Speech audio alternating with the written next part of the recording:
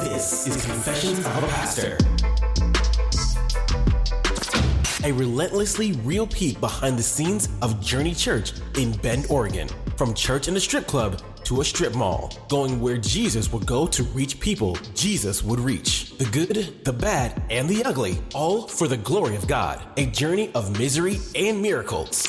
Your hosts are the founders, Pastor Keith and Kara. There really is hope for everyone. Well, everyone, it's beginning to look a lot like Christmas. And winter. I've got my Christmas tea in hand, so if you hear me slurping and sipping, that's because it's cold outside, everybody. Wherever you are listening, we are in beautiful Bend, Oregon, but this time of year, it starts to feel like hell has frozen over. Just think about all the oil you put all over yourself. Yes, because it's dry, too. I know. It's a dry time of year. It's cold. My skin cracks. I'm just getting real, y'all. I've got like elephant skin this time of year, so I got to lather it with oil. That's right, friends. We don't plan what we're going to say here. This is Confessions of a Pastor. You're joining Keith and Kara, the lead and founding pastors of Journey Church, and we're going to have a discussion today. That's going to be a good one. I'm actually excited about it because I think the more we talk about what God does and what he's doing, and the more we can encourage and edify and equip the saints. Yes. We're going to go back a few weeks. I want to share a little bit about what God did in Uganda as we had a mission trip from Journey Church in Bend. We went back for the first time since the pandemic, and we experienced an anointing unlike anything I've experienced. I've been there a number of times, but there's something unique. We'll talk a little bit more about that. You think it was more of an anointing than prior trips? I do. For multiple reasons. I think the world is weird because of post-pandemic. I think there was a shift, not just in local, like our region. I think this is a worldwide shift that's taken place. There was pressure everywhere. Yep. Including countries like Uganda, which is full of corruption. And they had a lot of oppression and regulations and rules and so forth during that time. And so what do you think that produced in them, in us? I don't know. How do you think that shifted culture? I don't know exactly, but I think there's a similar spiritual atmosphere where there tended to be a refining that happened because of that pandemic. A lot of people quit going to church during that time. There was a shift in leadership. Some of the challenges that we felt coming through the pandemic, maybe coming out of the regulations and routines, what we experienced at Journey Church and in our leadership. Pastor Alex and the City Church, Luzira, experienced something similar. We can get into those details today, specifically referring to the acknowledgement of demonic activity within leadership and so forth, and the way that people react. And so, we did a crusade, and what we heard is the fruit of what we experienced in the crusade was not normal. Yeah. In fact, what I've heard is a number of crusades have been happening, at least in Uganda. I don't know about other places in Africa right now, but they're not getting the same fruit that they did pre-pandemic. What we experienced was a very fruitful season. Many people getting saved, healed, and then even delivered from demonic. And what I heard from a number of pastors was that was not normal. And so that's what I meant by anointing is there was anointing on our team. There was anointing on the City Church team. And we were able to witness the work because of the power of the Spirit. So to clarify or to define anointing, I mean the working of the Holy Spirit in a powerful way. Amen. We see anointing in both the Old Testament and the New Testament, and we see it in present day. We should seek anointing. I think John says that in 1 John, that, I'm going to look it up because I'm not even able to paraphrase it, but just the anointing work of the Holy Spirit. Well, I wonder, as I reflect on, as we're talking through those COVID years and the pandemic and the pressure it put, I can't help but think that, the enemy tried to have his way, but gosh, it sure set us up for a movement of the Spirit. Come on. For like such a time as this moment. Yes. Of it now is the time. There's a defining moment in our lives where we've got to look, and for the first year, remember 2020, that was the year from hell for everybody. The whole world, it was a year from hell. There was supposed to be a 2-week closure of everything in the world to flatten the curve. Remember that? Yeah. 2 weeks that ended up being 2 years. But that first year, one of the common phrases, I'll never forget it because I heard it a lot at Journey Church. And then it came out of me. It was like a natural knee-jerk reaction was this: I just want it to be normal. I just want to go back to normal. That was the first year. After the second year, 2021, there was the massive divide. Yeah. After in America, the racial tensions, political tensions, new president, the restrictions, at least on the West Coast and across the country in different ways, there was a shift. People quit saying, I want it to go back to normal. And now they were fighting for what they believed was normal. There was a conservative extremism that this is normal. Then there was a liberal extremism, this is normal. And then there was a tension in between of who are you and what do you stand for. That was the year of vaccinations. Right. You either do this or don't do that. And I believe during that time, there was a loss of anointing. We weren't seeking the Spirit of God. And I'm generalizing for the church, capital C. I've repented of my reaction during that season. I think we should have sought the face of God. Yeah. We should have been on our knees begging God for wisdom and anointing and mercy, direction and for God to move during that time. The verse I was looking for, Kara, is 1 John chapter 2, verse 27. But the anointing, there's that word, but the anointing that you received from him abides in you, and you have no need that anyone should teach you. I love that already. But as his anointing teaches you about everything and is true and is no lie, just as it has taught you, abide in him. John says that anointing that is in you is true. And that's what I'm talking about in Uganda. It was true anointing. Yeah. It had nothing to do with talent. It had nothing to do with money. It's not like we spent a boatload of money and as a result we saw fruit that came out of that. We're talking a humble team of diversity. We had someone who's 69 on our team. We had a 15-year-old on our team. Then we had everything in between. Yeah. We had divorced singles. We had just a married couple. Is a misfit team. 14 of us, much like the original 12 disciples. We were just a ragamuffin team. Yeah. So maybe tell us a couple of things that really stick out to you as far as God-sized things that happened. Well, it started the day we arrived, and there were so many things that just the moment we arrived, I think there was like an instant learning lesson of what God was trying to teach us. It felt like almost immediately it was a spiritual attack from the devil because we landed, yet none of our luggage landed with us. So here you have 14 of us, many of us 2, 3, 4 pieces of luggage because sometimes some of us brought extra stuff for the mission trip. No luggage. That's how it started. And because of that, most of the people on the plane didn't get their luggage. It was utter chaos.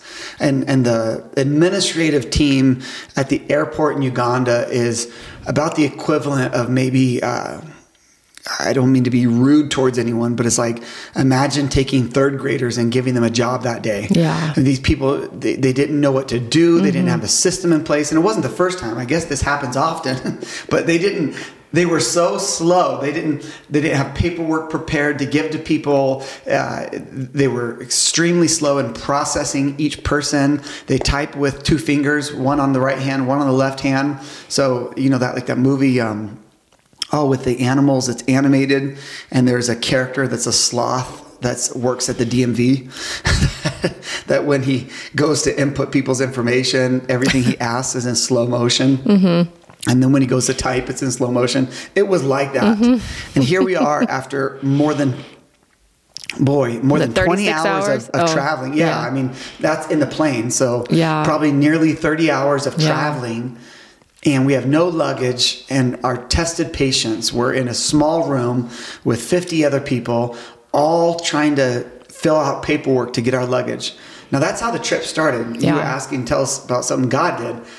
That was a part of setting our hearts to do the right thing. Yeah, absolutely. We were there well over 3 hours trying to fill out paperwork. We were debating whether we should leave or come back, and all the advice from Ugandans is do not leave. Because do not leave without your luggage? No, do not leave without filling out the paperwork and all this stuff. Because if you just leave hoping to come back, your luggage may not be there. If you don't do things properly now, later it's not going to help. You're going to have a hard time getting through and explaining everything. The stories are going to change and so forth. So after more than 3 hours of doing that, we finally leave the airport and we're greeted by the Ugandan team that's there to meet us. They'd been waiting that entire time. And our flight was delayed. So they had been there 6+ hours just waiting patiently outside. Wow. They greeted us with smiles. Everyone got roses. I got 24 roses. Everyone on our team got like 3 roses. They were beautiful. They greeted us with smiles and joy. And they came to pick us up. We got in a bus and we headed off and did ministry right away. Yeah. And the first ministry we did, Kara, it was so extreme because we went to the least of these. Yeah. We went to kids who are disabled, who often were overlooked because of the way they were born. And we got to see the heart of God in children and in disabled adults. And that was the day that I think we shared a little bit on this podcast. I'm not sure. I can't remember how much. But I instantly went with a group of about half of our team, maybe 6 of us, 6 or 7 of us. And we went and delivered goods to the homes of these families. Beans, rice, sugar, oil, and soap. And the families with the disabled kids? Yes. Okay. We went to about 20 homes, maybe less. And then the rest of them were to families that would pick it up in person at Stars Disabilities, a house where they minister and teach and take care of these kids. When we went to these homes, we went to slums. When I say slums, it's a house that's maybe 10 by 10, made out of makeshift parts, wood, metal, anything you can find. Typically a cement foundation. Some have electricity, some do not. No running water, no bathrooms. And then you get to see the conditions of how these people live day to day. And their neighbors, and every single home, they invited us in with extreme hospitality. Please, you are welcome. They would move aside something and have you sit on a crate. It's just instantly, I was so humbled because everything I had planned for this mission trip on the first day, within hours, I think I texted you that night or I called you and I just said, I just feel like I just went where Jesus would go. Yeah. And I just hung out with people Jesus would hang out with. Yeah, absolutely. It was so humbling. Like right away, there was a shift like, oh, I have no clue pain. I have no clue poverty. It was just suffering. It was just a reality, and suffering them with joy. Yeah. This is what you often see in a cross-cultural mission experience to a third world country. Yeah. And that's how the whole trip started. So it really set the stage for my heart, set the stage for the team. So then by Sunday, when we did some ministry Saturday. The women went and ministered to women of the church. Sunday night, the men ministered to the men. But Sunday afternoon, we went to what's called the Hope House. Journey Church helps support this as well. We have a sponsored child there. Our family does. And these are girls who are sponsored to go to school, but they have challenges going to school because of their living conditions. Right. So many of them live in the very slums that I visited on Friday. They're in vulnerable places. They're exposed to evil at night. They're exposed to really dangerous things. And because of that, they either miss out on school. They can't focus on school because they're not getting sleep. And so during the school year, Hope House is a safe space. It's got all these bunk beds. These girls, they cook and clean and share chores. I mean, they're getting up at 3, 4 in the morning. These young teenage girls. And they're helping clean, cook, do all these kind of things. Then they go to school, they work hard, and they're succeeding at their school. And these girls were sharing testimonies of parents dying, and then being raised by one parent, and then as a result, essentially, they're having to raise their younger siblings, and just wild stories. That was day number two being there, and so that was extremely humbling. Yeah. You know, and then we got to share some testimonies as well, and then seeing them get blessed by our testimonies, like, this is God. Yeah. This is a universal God. The gospel is good news wherever you go. And then on Monday, I don't want to go through every day because we were there for 14 days, but on Monday, this was a third or fourth day, we did a huge parade with about 50 disabled kids and all their families. There was a member of parliament there from the Ugandan parliament who came to this parade. There was a leader of that community, the equivalent of what we would call a mayor, that came. And disability in Uganda is not considered, there are no laws for disability in Uganda. In America, we have the ADA Act, American Disability Act, that makes sure to protect and advocate for those with disability. There's nothing like that in Uganda. So a family that mistreats it or abuses a disabled person, there's nothing there to protect them. If businesses don't do anything there's nothing there to protect them. There's no laws for anybody to go to school with disabilities. In fact, they can culturally oftentimes be considered cursed. And then they're looked down upon by their own family members, by grandparents, cousins, aunt and uncles, all the neighbors. So now they're considered cursed. The family's considered cursed. And so there's a disassociation, and tragically, it even slips into the church. So on Monday, we do this giant parade. There's this huge marching band that was hired, which Journey Church paid for all this. The marching band, we had to hire police. There was police in front of us throughout the parade, in the back. And then all these businesses, homes, schools, all came out to watch this parade. So we saw tens of thousands of people were waving at them, and they would go from staring at you to massive smiles. And it's like, this is what Jesus would do. Yeah. And at the end of it, we had a feast. There was food, there was cake, there was music. Which is also what Jesus would do, right? It was just like, it was biblical. Yeah, and our cool. team got to preach and share testimonies, and just, it was absolutely awe-inspiring. And we did all of that stuff before the crusade. It was like, get your hands dirty ministry. Beautifully. Then we go up to Uganda, which is eastern central Uganda. It's on the way to Kenya, and it's a large Muslim city. Although Uganda primarily is Christian, this city is Muslim. I say primarily. There's a lot of Muslims there, and you can see it in the way they dress and so forth. The ministry started right away in Uganda. There was a lot of door-to-door ministry. When I say door-to-door, businesses, schools.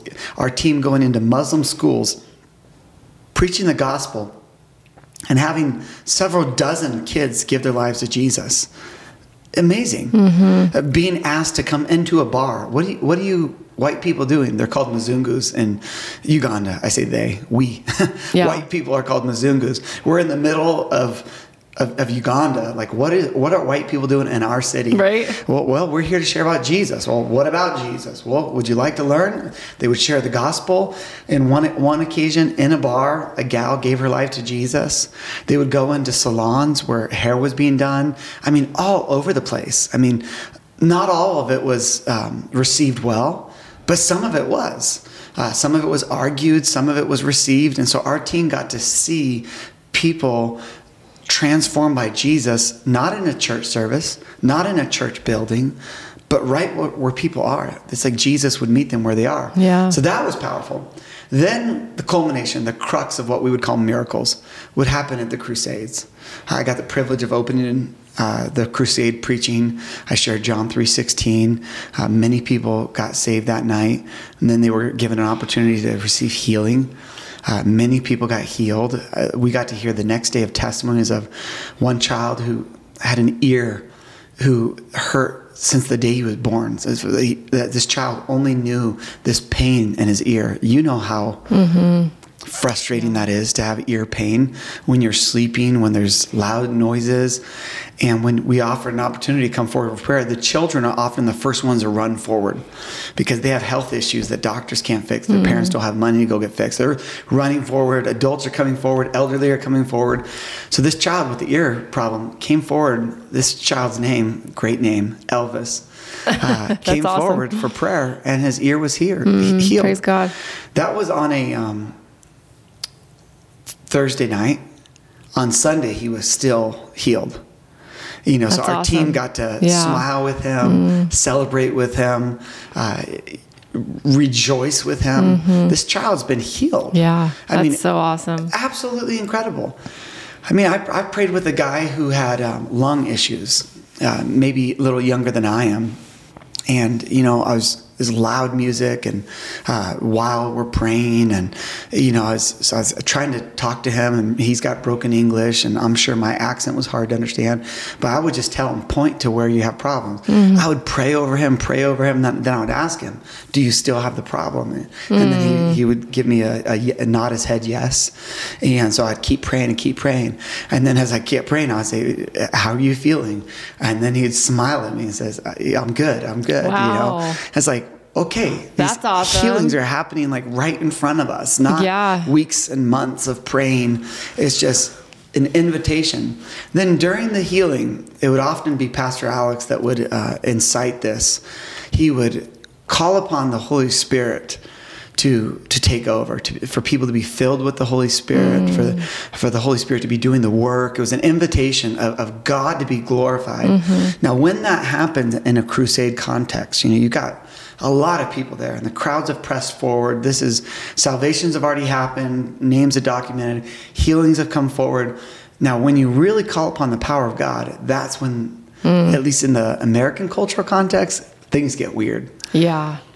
And it's like a domino effect. It starts with one. Yeah. Like a woman will drop to the ground on the dirt and just start convulsing. Like a seizures, like what we would see people in a medical seizure. And people around typically don't do much. But the first night, Pastor Alex, he commissioned the team, take them to the tent. 2 grown men would grab one person at the legs, one at the arms, and pick them up and bring them to a tent, lay them on tarps. And then a prayer team was there to cast out demons. They just start praying over them. Now, it starts with one, and the moment one happens, it's like the glory of God has fallen, and the demons do not like it. Another will fall. Another will fall. Young person, old person, woman. These women sometimes are dressed nicely. They're in a dress. They're prepared for this. They come with like a blanket type, item, like a sarong, and they always cover them. And then they go at war.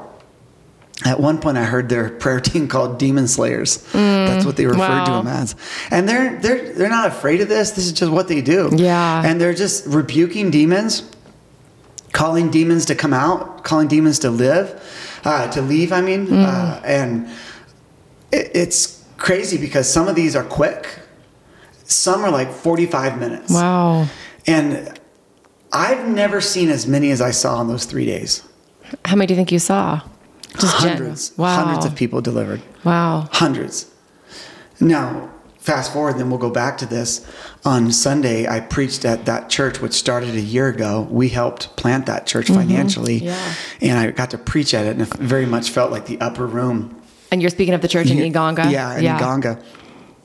And it's just this archaic, it's a beautiful thing. As I told you, I loved preaching there almost more than anywhere. Like there was no cameras on me. There was no streaming of services. It just felt like this almost archaic experience. It was beautiful with people. And there was a point in the service where they're commissioning the lead pastors of this new church. And they brought everyone that had been saved a year earlier when they had done a crusade in Uganda and who was still a part of the church. Everyone had gotten saved who was a part of this church now. They came forward. And there was maybe like 36 people, like 40, 50 people, 30, 40, 50 people who come forward who all got saved a year earlier. And most of them are leaders in the church now. Oh, that's so cool. And Alex at one point pointed to one person and said she was demon possessed and set free. And now she's a leader. A year later. Wow. So it's really exciting to see the potential of what God's able to do. We heard one testimony that day. We asked people, is there any testimonies of what God did this week?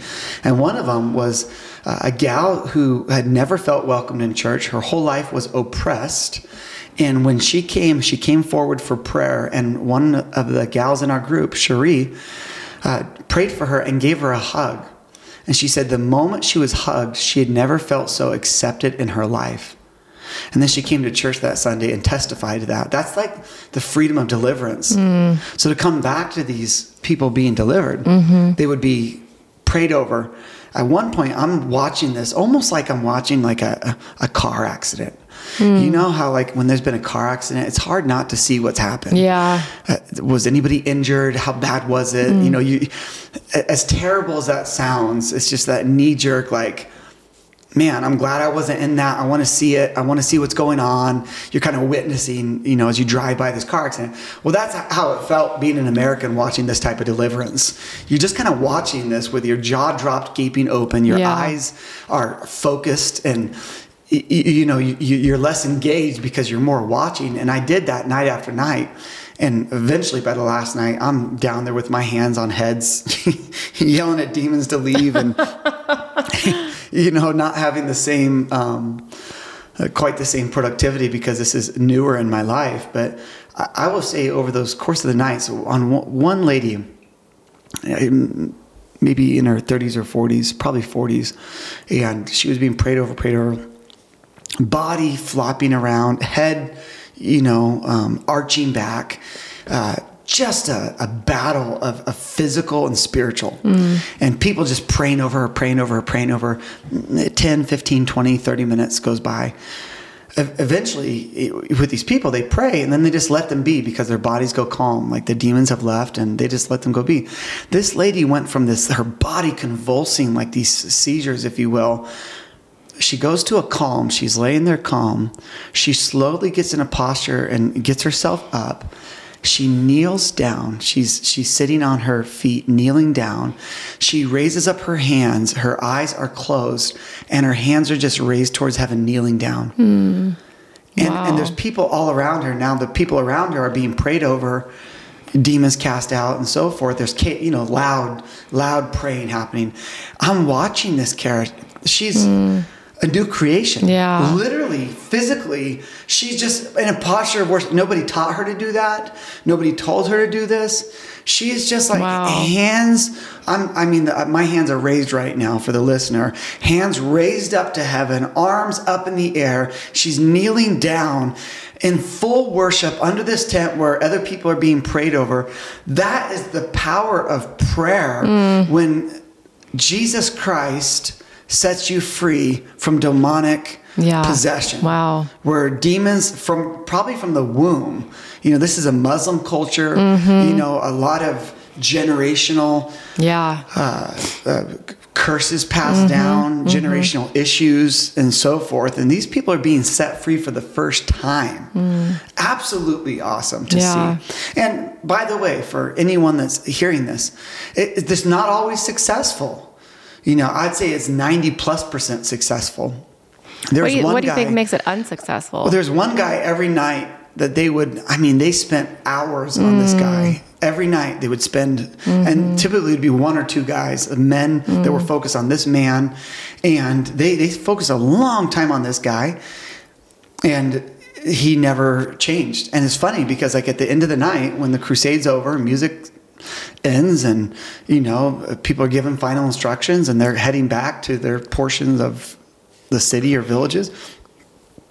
It's crazy because after all that battling through prayer, someone like that, they'll just kind of get up, dust themselves off because they're typically dirty from flopping around and stuff, and just head home.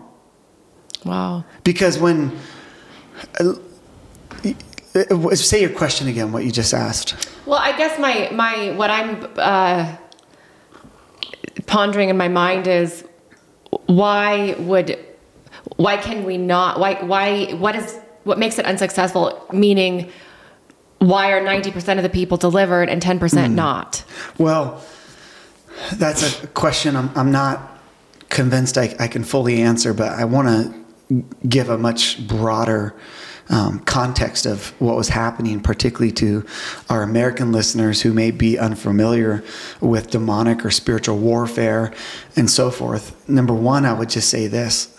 We have a lot of really dysfunctional, wrong, and warped view of demons in America. Yes, I agree. Including the church. Yes. Most of the church has a really inaccurate view of what demons are, what they can do, how they operate, and so forth. So the problem is, like, when we talk about demonic possession and we talk about deliverance and when we talk about those sort of things, oftentimes in America, what gets conjured up is what we've seen on a screen in Hollywood, or what someone has said, or tragically, what's been abused in the church. Some people have seen it done in a healthy manner in America, but the majority have not. And you and I would be in that majority. That, for decades following Jesus, I did not have an accurate view of the spiritual world. I knew angels were real, I knew demons were real, but I really didn't understand in a relevant context that there's a spiritual realm and a war happening right now all around us, even to ourselves.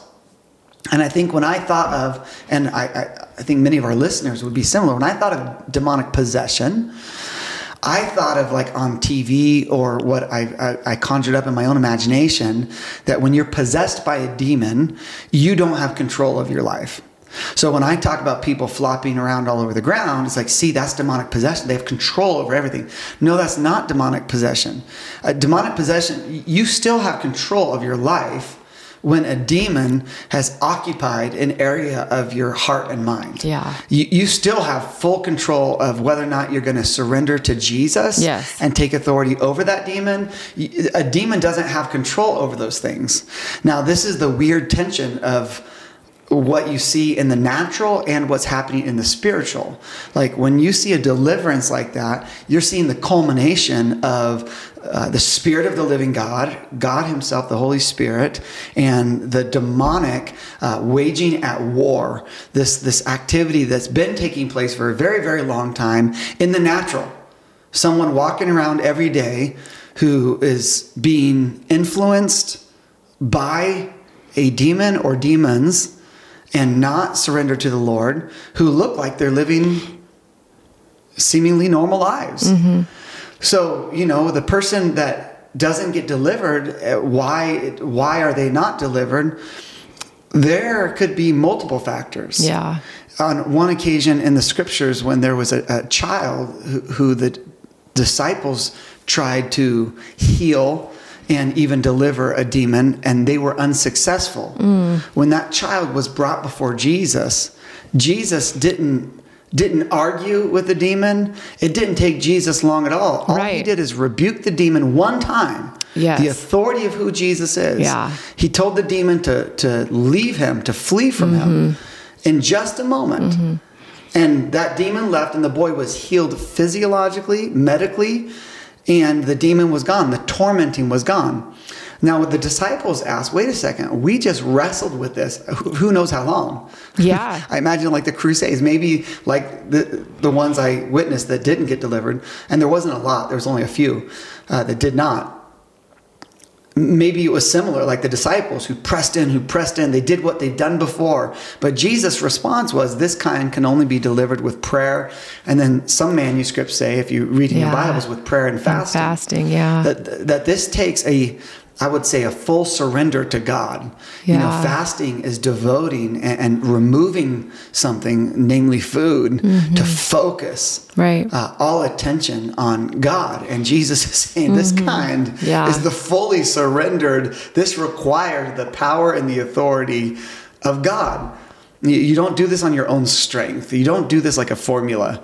This kind is going to happen through the power of God. So I don't know if I could theorize, that would be my theory, is this kind requires more. And I don't even know, to be honest. This is new, but I will say I saw many miracles while in Uganda in that context. And it's awesome to see because it's not weird. Yeah. There's a liberation and a liberty that comes with this.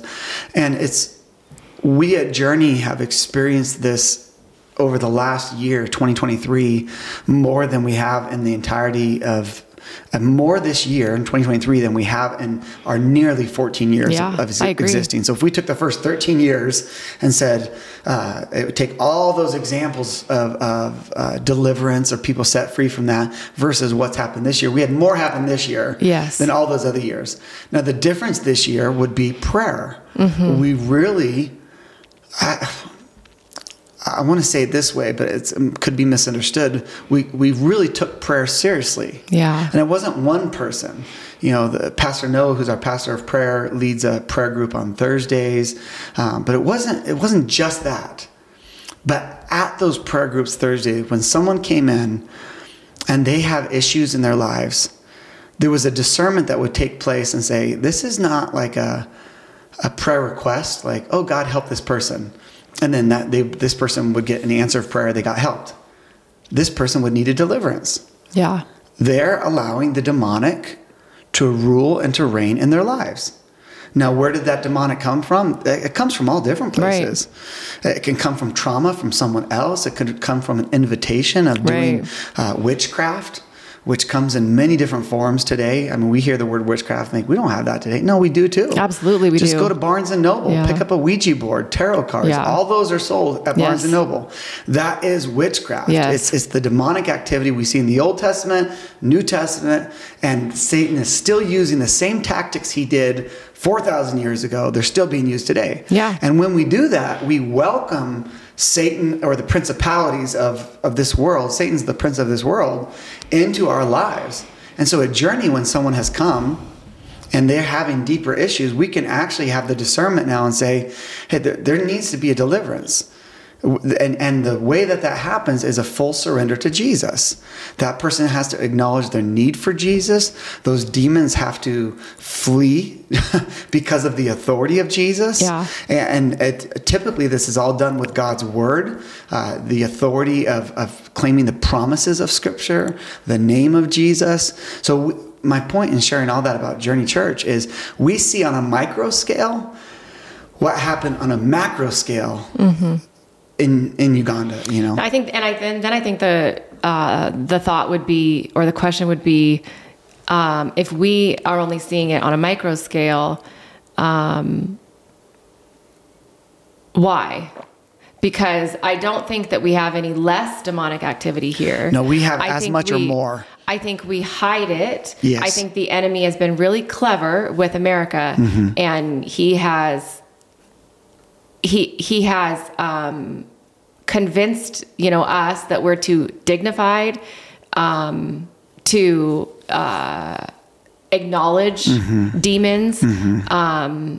I think there's just been some lots of enemy activity in this country. Yes, I think that makes us feel like, oh, we don't deal with that here. Well, we absolutely do. Let me tell you a story about that. Pastor Alex has a master's degree from an American seminary and a doctorate degree from an American seminary. That's how I met him when he was going to school at Multnomah Seminary in Portland, Oregon. Now, Multnomah is theologically conservative. Right. And he originally went to Multnomah because he was sponsored by an American couple to get this graduate level training. Now, when he was in seminary, he was, of course, in seminary with all of these Americans, but he was in one particular Bible class, theology class, whatever it was, and there was one other African. I don't believe he was from Uganda, from some other country in Africa. So you got two Africans and all these Americans. The professor of the class has a theological stance of cessationism. Mm. So the professor believes that the spiritual gifts have ceased after the first century. After the first century church. And so here they are in a theological class where it's actually being taught that the spiritual gifts are no longer necessarily needed in the church. Mm-hmm. And demonic activity no mm-hmm. longer works the way it does in scriptural history. So take that there, and you got two Africans who are kind of looking at each other saying, we've seen it. Now, I'm not making this up. Pastor Alex told me this. Now, let me just take a pause in the story and say, one of the things that Dr. Alex Mutagubia, Pastor Alex, told me on this trip, he told me several times, there is no place harder in the world to pastor a church than America. Yeah. I mean, he would say things like this, I don't know how you do it. We've got every distraction in the world, and many people give into it. So now to lead them to full surrender of discipleship of following Jesus, is there any place harder in the world than America? Well, in his opinion, America is the hardest, and part of it is based on this story I'm telling you. So this professor is leading this class that way and teaching future pastors that you don't really need to be equipped in spiritual warfare. Now, fast forward a few months into this class, this professor is also pastoring a church in Portland and has demonic activity in a congregant, in a person at the church. Comes to the class and comes to the Africans and says, what do you do about this? Oh, wow. About the demonic. Oh, wow. I'm not making this story up. At a seminary, an American seminary, the professor is coming to the students from Africa saying, what do you do about the demonic? And it was simple. It wasn't scary. It wasn't weird. It was like you take authority over the demons in Jesus' name. All authority. And you rebuke those demons. You get to the heart of it, and you let that person know, and you point them to Jesus. And so this professor invited them in to demonstrate, and this was privately, not professionally in school. And Alex told me this story, and he goes on to get his doctorate degree at the same type of school, and just that tension of getting an education from a place that theologically has a different bent than what he believes in, because the interpretation of Scripture nowhere gives us any indication that the spiritual gifts have ceased, and that we are no longer having to deal with what we read in the New Testament. Yeah, no, I agree. And I think that what's really frightening is that there is a large percentage of Christians that take the view of cessationists. But I agree with you. Like, there's a whole movie out right now. I mean, on Netflix. I believe it's on Netflix or Prime or one of those streaming services, called cessationism or something like that. I'll look it up because I don't even want to watch it because I think it would anger me so much. And it essentially is arguing towards this. And the crazy irony is there's not a biblical argument for this. No, and that's what I was going to say was we have to be really careful not to create a prohibition against something that is not clear in Scripture. Like the only arguments I've heard for cessationism, they have to do like extreme, I would call it theological gymnastics to get there. Yes. And there's nowhere clear in Scripture that says that the gifts have ceased. Yes. So and my point being is Dr. Alex is an example of having gone through school in America, in Portland, Oregon, that's teaching this. And that's a really, talk about a tool of the enemy to essentially render half of Christians powerless in their walk because they're, I don't know how many, what a percentage would be of people that don't believe in spiritual gifts, or that the demonic can really happen today. But gosh, what a tool of the enemy. Well, and I'll be fully transparent in my own story. I got saved at 15 years old in a church that's cessationist. It was a Berean fundamental Bible church. So they believed in the Bible, took the Bible very serious, very literal. I heard the gospel. I got saved because of Jesus, but I got saved in a very conservative context. It wasn't until I went off to college, to a Christian college, my mind was like blown. I was like, wait a second. The church is bigger than I understood. I mean, my mind was just rocked. And since that time in college to present day, my mind continues to grow with the beauty of the diversity of the bride of Christ, the church, that God is building. Jesus said, I will build my church. This is his church. And I thank God that I got saved in a fundamentalist, cessationist church, but I can look back and testify that was not the whole church. Yeah. And in fact, at Journey Church, when we started nearly 14 years ago, we started very much living like cessationist. I agree. I didn't empower the church. Yeah. I don't think that would have been the theological stance you would have said that we were cessationists. However, I agree with you. I didn't walk in anointing. The verse I shared earlier about in 1 John 2:27, that we have been anointed by the Holy Spirit in Jesus. So we have the very Spirit of Jesus in us, the person of God, the Holy Spirit in us.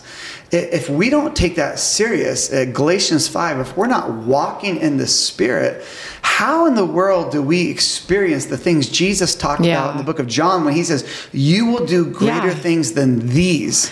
Now, the way you do that is you do what Jesus did. He and the Father and the Spirit were three and perfectly one. And I don't know if I understood the awe and wonder of walking in step with the Spirit. Yeah. Because look at in Acts, where it talks about in the last days I will pour out my Spirit. Like we are in the last days. Come on. And there's no way that we will ever complete the mandate of Scripture, the Great Commission, without being empowered by the Holy Spirit. It's impossible. And I love that quote from Joel in Acts, because it's men, women, young, old. It's everyone. Everyone. It's the church. This is not, it's all of the church. It's men and women. Come on. It's young and old, like you just said. Yes. It is everybody. He's going to pour out his Spirit. And we're in those days, right? We're in the days between the two comings of Jesus. Go. And this is the church age. This is when I've heard it called the year of the Lord's favor. Like, this is when we are to invite everyone to the table of Jesus. Yes. And the table's open right now. Yes. Like final judgment hasn't happened. Like, the table's open.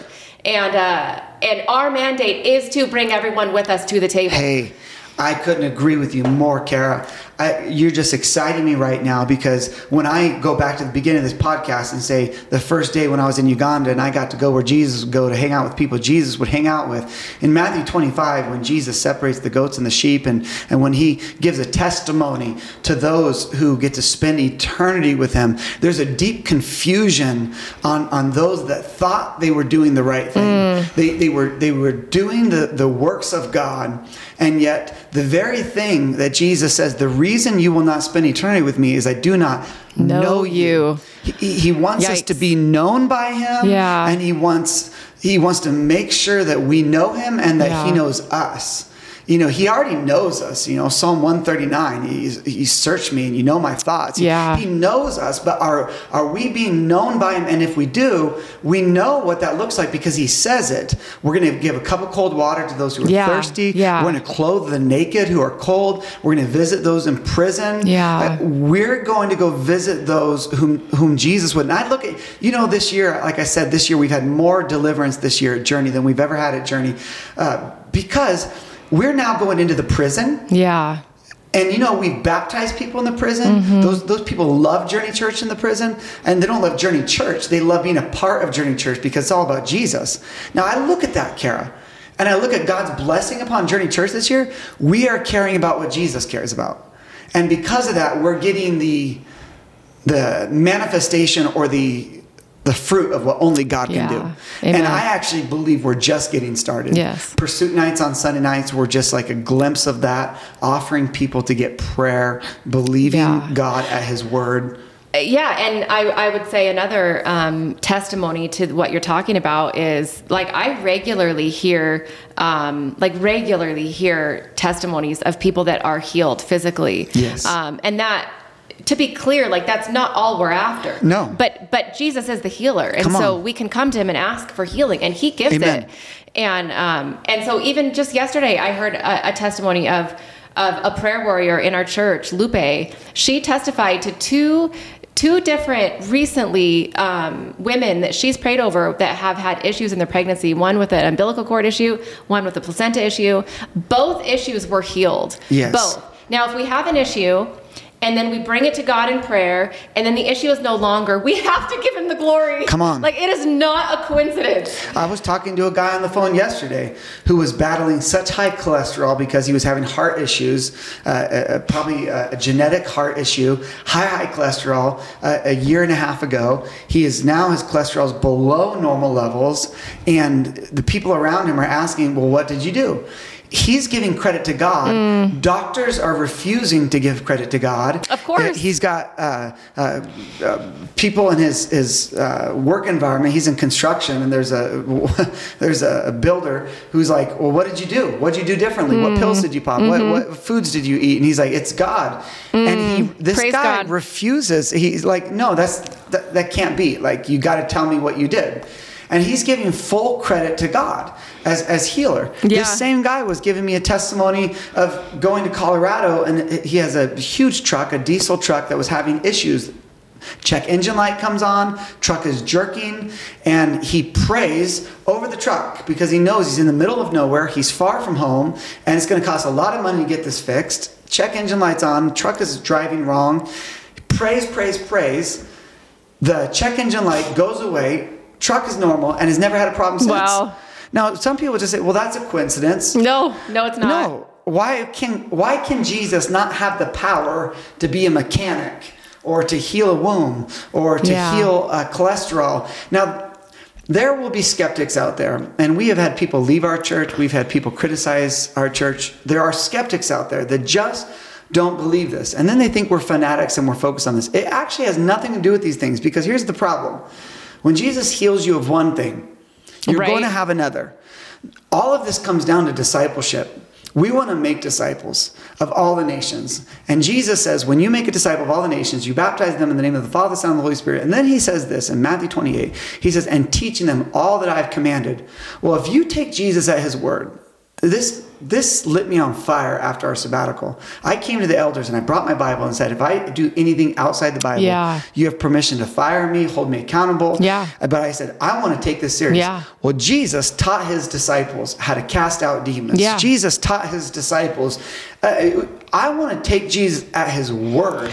So how can we take that in Matthew 28 and say, and teaching them all that I've commanded, and say, well, now I want to pick and choose what I'm going to teach, how I'm going to teach it. Yeah. I am like so convinced that, we came back from sabbatical saying Jesus has authority over this region. Yes. Essentially taking claim to this region, like Jesus is king over this region. And because we were defeated, to clarify to everyone, when you're defeated, you can't operate in authority. You have no life, no joy. God restored that in us. Yeah. And since being back, that's not left us. Yeah, and for me, I'll speak for myself. I see things through a spiritual lens now. Like, we live in a spiritual world, and yes, we do. When we don't acknowledge that or recognize that, it's to our detriment, because we live in a spiritual world. But you're being deceived. We're being deceived, you're being exactly. tricked. And I was deceived for a lot of years. And my point in all of that being that I don't think we will. I guess going back to what I was saying earlier is with the mandate of the Great Commission, we cannot. It's essentially a call to partner with God in the restoration of all things. Come on. And a part of that is healing. A part of that is casting out demons. Amen. It's literally, he wants to restore us to our original purpose. He wants to bring us back to shalom. Yes. And so the only way we're going to accomplish that, the only way we're going to get to the end of our life and say we left everything, left it all on the field, the only way is through the empowerment of the Holy Spirit. That's it. I completely agree. And for those who might be listening and this is new, I just want to encourage you in the name of Jesus Christ. I implore you to pray and to go to God's word and to ask God for revelation of what his word says, that we don't have to make these things up, that God has given us everything we need. And I'm talking about the whole Bible from the beginning to end, Genesis 1 to Revelation 22. Because when we were on sabbatical, the vision that God gave me so clearly about the region we live in, Central Oregon, because I was feeling so defeated, politically, what was happening with schools, with gender, what was happening with drugs, and just so many suicides and depression, and pedophilia in this region is rampant. And all of these things weighed on me as a pastor because I saw them. I was doing funerals for people committing suicide, and, overdosing on drugs, and seeing all these things, divorce and affairs and so much stuff, right? You take all that, what God gave me as a visualization of what happened in this area are the 12 spies. Yeah. That before there was victory and Canaan became the promised land, which is now modern day Israel, God allowed 12 spies to go in. And of these 12 spies, 10 of them were cowards. 10 of them saw the reality of Canaan, and they said, it is occupied. Yep. And in the occupation, they said, listen, yes, it looks good. Yes, there's potential, but it will never be ours because those are giants. Not only are they giants, but their walls are fortified. Right. We've got to turn back. Let's go back to slavery. Let's go back to what's familiar. But there was two, and I believe there was an impartation from God of the same spirit that was in Joshua and Caleb entered into my heart. I'm talking about the Holy Spirit, because Joshua and Caleb stood up and said, yes, there's giants, but God said that's ours. Yeah. We got to take it. And if you keep reading, you read through the book of Joshua, it was not easy. Right. There was battles, and I believe that God's called us to fight battles and to take claim and know there's victory. Yeah. It's that Caleb Joshua spirit, and I love it because, we're at the midlife right now. We keep looking at each other and be like, man, we're getting old. I'm 46 years old now. I want the Caleb spirit, whereas a spy right now, I can say it's ours and it's not finished yet. Yeah. But when Caleb moved in, he was an old man. He still had the same piss and vinegar in him at 80 years old that he had at 46 years old. He's like, I want my land. Give it to me. Right? I have fought the good fight. Yeah. I worked hard for this. And I want to see that over this region. Oh, yeah. I want Amen. people set free. No more fentanyl deaths. No more meth. No more heroin. No more abuse of women. I want to see no more pornography addiction. I want to see this place set free. I want every cannabis shop to close down because people are sleeping soundly. I want there to be no more need for counselors because marriages are healthy. I mean, just imagine what God could do if there's a restoration. Just like you said, you're better with words than I am. What did you say? The restoration of God wants us to partner with Him in the restoration of all things. That's what He's doing. He wants to restore us. Hey. I mean, wow. Man, I'll tell you, we wanted to share just some of the stories of Uganda, but then I think it just led into what's happening in our lives and in at least Journey Church today. This is Confessions of a Pastor. It's hard to talk about these things in Uganda and not reflect home. This is where God's called us. Yes. What does it look like here? Well, and we've talked a lot about the trauma that happens with the team when they go experience the might and glory of God, and then they step back into America, a world that doesn't experience what they just experienced. We likened it to war. A soldier goes to war and they come back. Everyone else has been living life like normal. Right. Well, for those people that go to Uganda and they're praying over people and they're getting saved and they're getting healed and they're seeing deliverance and they're witnessing the work of God, and they come back and everyone else is living like normal. Yeah. And they're like, what just happened? Let's do greater things. Yeah. And there's this weird dichotomy, but I do believe we're in a season right now. Jesus is coming, that the Holy Spirit's moving, and He's using the local church. I'm praying it over all churches, not just Journey, but we pastor Journey Church. And so working through the local church, we're inviting God. Have your way through your church. Amen. Remove anything that's not of you. Replace it with that which is of you, your righteousness, your goodness, more of you, Lord. So good. Do you have any final thoughts, Kara? How long have we gone? You got 57 minutes. Okay, we should probably wrap this sucker up. We should wrap this might be up. the longest one ever. I don't think so. I guess this conversation is it's exciting to me because there's hope. Amen. I love the